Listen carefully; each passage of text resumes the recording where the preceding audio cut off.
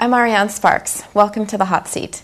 With us today to discuss international development aid in the wake of the Comprehensive Spending Review is Dr. Nilima Gulrajani. Thanks for being with us, Nilima. Thanks for inviting me. So the coalition government has recently announced plans to expand the budget for the Department for International Development. Can you tell us a little bit about DFID and the work they do? DFID, or the Department for International Development, is the British government's agency for achieving global poverty reduction. It was created in 1997 as an independent government ministry. Formerly it was part of the Foreign and Commonwealth Office. And like many Western countries, the UK is one of 23, in fact, donors, bilateral donors, part of the OECD DAC donors. So they're basically Western governments who are committed both in bilateral and multilateral arenas to contribute to the effort to reduce poverty.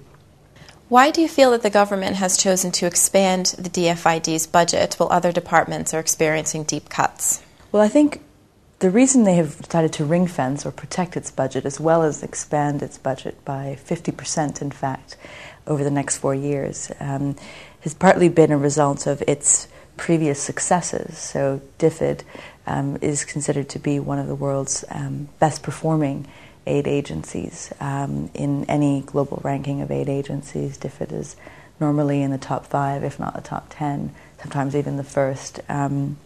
So it definitely has a reputation for being very effective in reducing global poverty through its programs. So that might be one reason why it's been ring-fenced.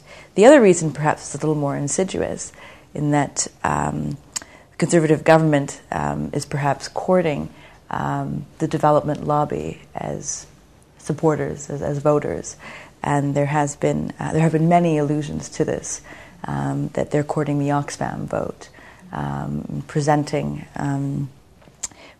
themselves as more center-right than right. Now, I'm not going to read much more into that, just to say that is a potential reason why perhaps development aid spending in particular has been protected.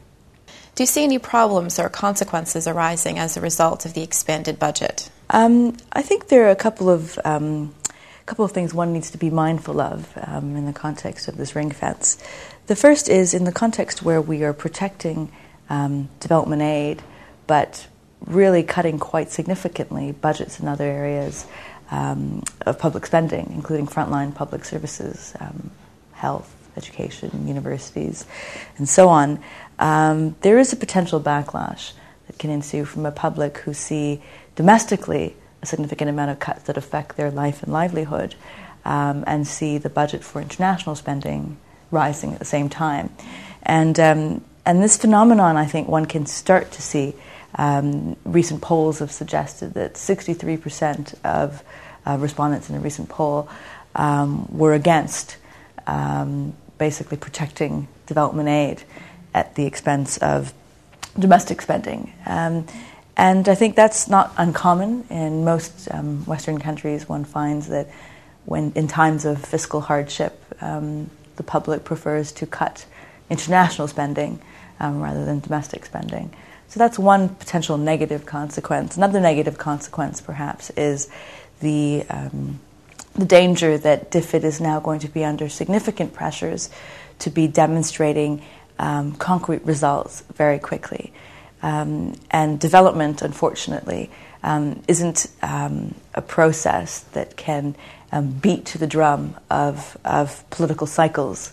Development requires investing in institutions that take relatively long to foster.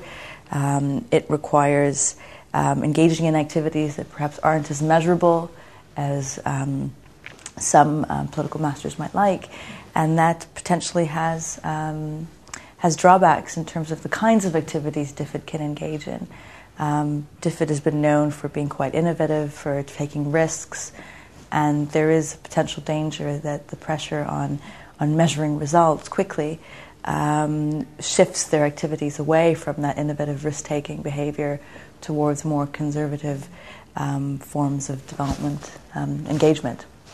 All right, we'll leave it there. Dr. Gulrajani, you're off the hot seat. Thank you for being with us. Thanks again. And thank you for being with us. Please tune in next month for our next edition of the Hot Seat.